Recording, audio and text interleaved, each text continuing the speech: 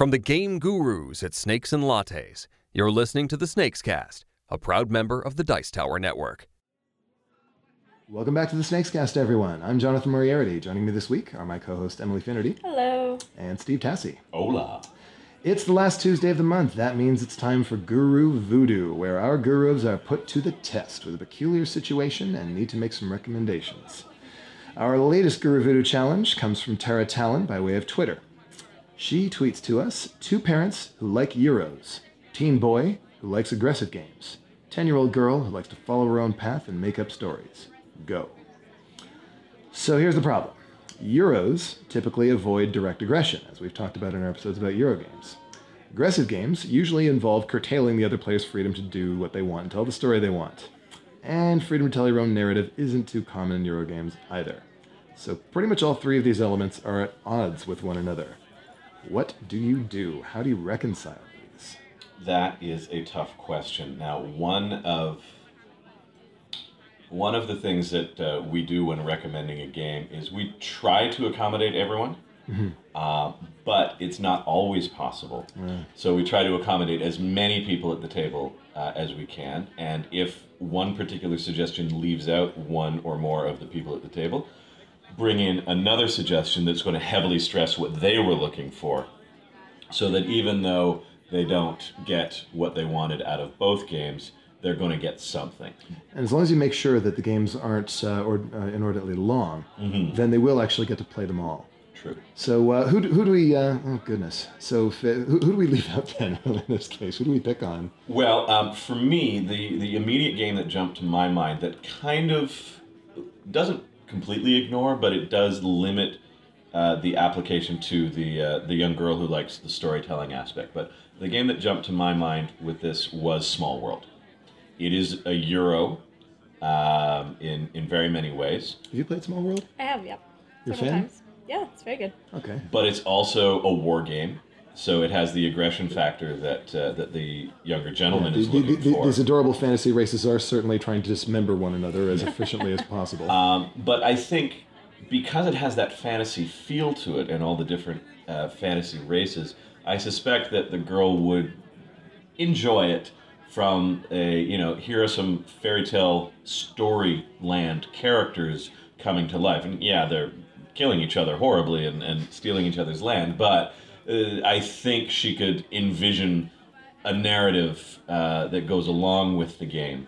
Yeah, and if the rest of her family members are also sort of being, sensitive to things that she enjoys, it's very possible that her parents and her brother would also sort of, try to incorporate that for her and make up stories with her as it goes along. That's right. It's not just the dwarves are attacking the orcs in this territory, but the dwarves are attempting to reclaim their ancestral mining territories from the evil orcs who invaded the land generations ago. You can apply that. Yeah, there's a lot of room for, storytelling within the universe of Small World. I mean, it's got a lot of, little cute little, again, like adorable little fantasy creatures and critters doing different things. The art is a big deal. Yeah, definitely. So let's see. Well, that's our first approach then. We look for a Euro, so there's at least something that's got Euro-style mechanics, that's got some direct aggression in it, and a relatively strong narrative that can't easily be totally derailed by opponents. So Small World is one way to do that. If Caverna were a bit shorter, then that might be something where you could build your own little story. Because Caverna is like Agricola, that that Euro-style Farmville type of game, where everybody gets to make their own little farm with their little sheep and their cows and so on. You get to build stuff. And I wish people would stop sending me Agricola requests. But the thing is, Caverna is like that, except you've got an outdoor space where you've got your farms and your trees and stuff. You've got an interior space as well, where you've got mines and you're mining for things, and you can also mine for metals and make weapons and send your family out adventuring. And if it weren't for the fact that the rules had little bits there that explain what happens when you go on adventures, you could easily imagine them as going out basically murdering their neighbors and taking their livestock, and that's how they get these rewards back. So. Actually, is that a good idea? I don't know. Murdering neighbors? Probably not. Yeah. I suppose. The thing is, you can either do it or not. That's the thing. And by neighbors, I don't mean the other players. I mean just sort of imaginary folks who are, out there in some nebulous place. Oh, well, if they're imaginary, kill them. It's certainly a Euro game. The teenager could at least get some aggression out by going for an adventuring sort of strategy. And again, I think that the girl could definitely enjoy making up the story for a little family. But by contrast, it is a long game, and it is a complicated game. How about a micro game, something like Love Letter or Coup, where it's got very simple rules, very thin, streamlined Euro-style mechanics, with a bit of aggression in terms of a little sort of take that type stuff, and a narrative that mostly comes out through the art on the cards. Yeah, well, the good thing about microgames is if you don't like it, it's over very quickly, and you never have to pick it up again. So if you're dealing with, like 3 or 4 different people that have very, very different tastes in games, you can sort of, churn out 3 or 4 microgames in, a half hour and not lose out on much, of your gaming time because you've tried out so many and, 5 minutes in you're like, yep, I don't like this, but the game's half over, so, whatever. Do you think something like Coup or Love Letter could work in this situation? I think Love Letter could work very well. I mean, Love Letter has some card counting elements, and definitely requires quite a bit of brain power, and not necessarily elements that really come up in Euros that often, but it does have strategy to it and aggression for sure. I mean, Love Letter is all about you're writing a love letter to the princess who's upset because her mom just got arrested for treason, and you're trying to sort of navigate the castle and pass your letter along with her consorts and the members of the court. And all the while, your 2 or 3 friends that you're playing with are trying to get their love letter to the princess. So you're trying to stop them while advancing your own sort of, The aggression is definitely there by having to knock them out in order to advance yourself. Yeah, getting their letter confiscated by the guards or thrown on the fire by the princess who decided she doesn't like it. For all the simplicity of the game, all you do is draw a card and play a card. On your turn, you only have one. If your hand is just one card, that's it. But for all this, it's very evocative. 2 cards. But and one thing about the simplicity of Love Letter means that not a lot of people read the rule book because it's so easy. You've played it once, you can play it again, you can teach it to all your friends. But the rule book is extensively long because it contains this backstory for every single one of the characters. I mean, there are 8 different characters. In the deck, like duplicates of each, of course, and there's 2 or 3 pages explaining all about, the turmoil of Princess Wilhelmina and her guard and, who the Baron is, and all this backstory and stuff. So, you might not want to, spend your time, reading over this. It's not necessarily essential to the game, but if you're looking to appeal to a 10-year-old girl that really enjoys that storytelling element. Wants a narrative. Yeah, it's definitely something that she might find incredibly compelling, or something that can be paraphrased by somebody who's explaining the game to her, and something you can incorporate in gameplay instead of saying, okay, I'm playing the guard, you're the princess. No? Okay, whatever. Okay, I'm playing the baron, let me see. Okay, no, never mind. I mean, you can incorporate that, You do have some freedom to play the way you want to play. Mm-hmm. You can sort of hang back, protect yourself with the handmaiden or something, or you can get out there with guards and just try to knock people out. What about a deck building game? Deck building games are a popular genre of Euro game. It's a game where you get to sort of build your own thing. Each player gets to play their own way and construct their own sort of thing. Not a lot of aggression in those games, though. If you play the right one, there are ones that have attack cards. I mean, which ones would you recommend? Well, Lord of the Rings, I think it has a strong story because it's based on something that has a strong story. It's also a very, very simple, very accessible system, too. That's the Cerberus system. Yeah, it's much simpler than, say, Dominion. Exactly. It's the same engine that they use for the DC Heroes game. Very, very easy to pick up and play. Yeah, and if you're playing a game that's been themed with something you're familiar with, there's the Marvel Legendary deck builder game and then, DC Heroes and stuff, it can be very easy for that to, what would otherwise be a fairly simple mechanic without any story behind it, if it's sort of being skinned in characters and whose backstories and whose comics you've read and whose cartoons you've watched Saturday morning, it's very for you to get, involved and, compelled in the story of these characters and what Wonder Woman's doing and, so on and so forth. I would say that a deck builder probably, if it leaves somebody out from this table, it probably more leaves out the teenage boy. Yeah. Because there isn't as much aggression as there is in some of the other games we've talked about. Still, you do get to fight stuff. Sure, you're not fighting your opponents. You get to fight the monsters or the bad guys, and occasionally cards come up that when you play them, they do something bad to your opponent. So there is an element to it, but I think that it's if anyone is not getting their needs met by this particular choice, it's probably the teenage boy. Because our 10-year-old girl gets to sort of build the deck that she wants in a way. I mean, in DC Heroes, she can just focus on getting lots of sidekicks or beating up lots of villains or getting lots of gadgets or something. Yeah, and even just, focusing on getting the characters she likes in her hand. I mean, it might not be, a strategy that's good if you're looking to win the game, but, if you really want Wonder Woman in your deck because Wonder Woman's your favorite character, then that's something you can do. She's really powerful in that game, too, actually. Another game awesome. that jumped to mind as we were talking, 8-Minute Legends, 8-Minute Empire Legends. Is that an expansion set for 8-Minute No, Empire? it is its own game. Uses the same core mechanic, but some substantial changes. Has a fantasy feel to it. It's got that Euro feel. It's micro, so it's not very long. I think that would be a winning choice as well. Neat.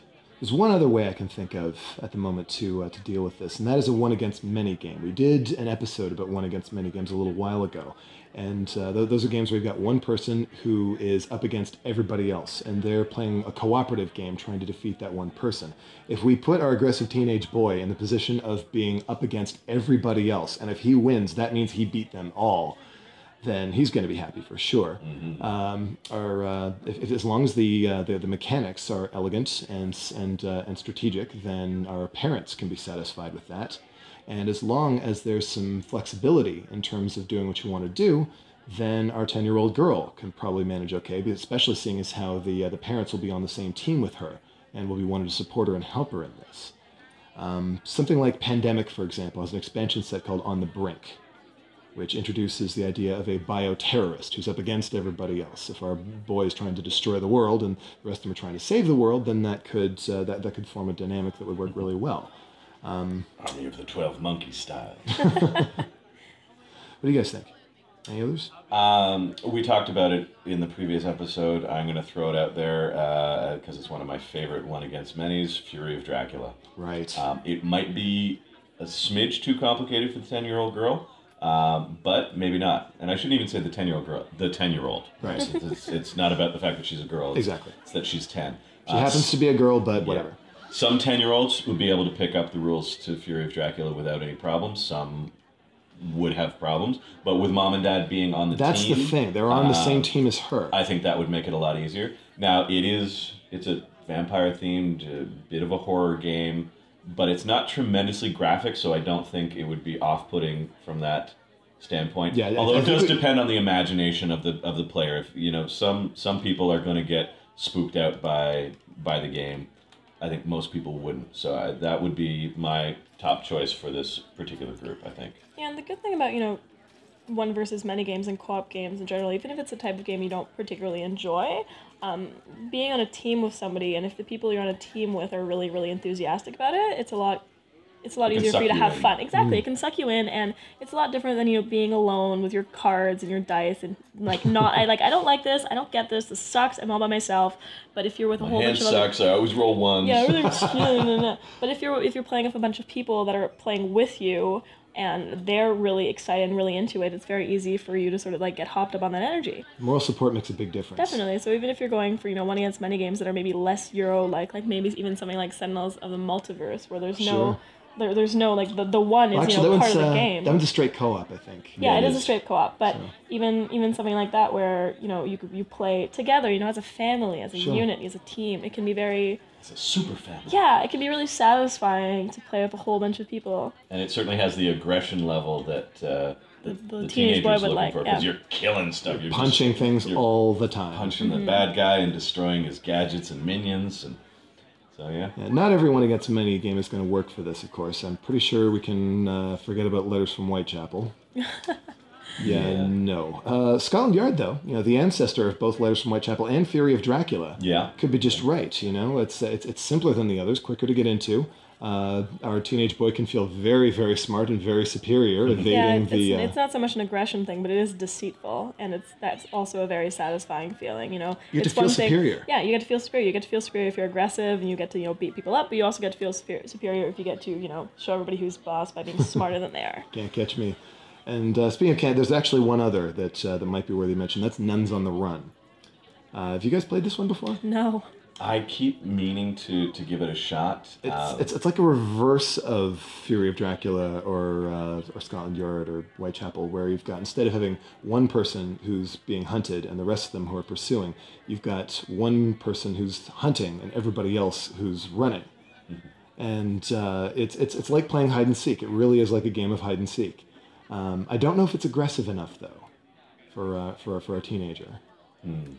It's hard to say. I'd probably have to actually sit them down with it and try it out. It's shorter than the other one against minigames we've mentioned, though, so that might be a point in its favor. I think I've noticed something interesting about all of our approaches here. Mm-hmm. We're prepared to leave out the youngest player and their desire for narrative. We're prepared to leave out the middle player and their desire for aggression. We haven't made one suggestion that leaves out the parents and their desire to play a Euro. Sure we have. We've even had Love Letter. Love Letters.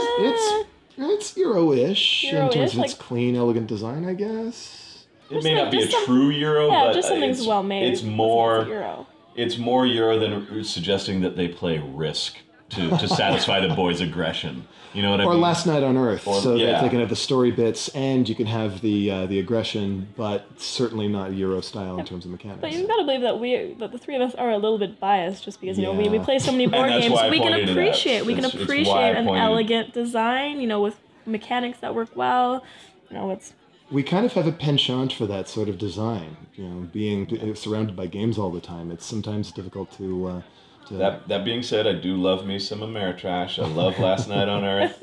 I used to be a huge Risk fan when I was younger, so nothing against that style of game. I do like quite a few theme-heavy games. Well, we hope you've enjoyed this Guru Voodoo segment. Thank you for the challenge, Tara. Yes, excellent challenge. And we look forward to seeing more challenges from you on Twitter. And until next time, I'm Jonathan Moriarty with Steve Tassi and Emily Finnerty. Game on. Game on. Game on. Thanks for listening. Snakes and Lattes offers a unique service for your next party. Snakes on the Go, board game catering. Your own personal game guru and an assortment of our hottest games right in your living room or boardroom. Birthdays, anniversaries, corporate team building, everything is more fun with board games. Visit snakesandlattes.com/SOTG for more details or to book your event today. Until next time, I'm P.T. Douglas. Game on.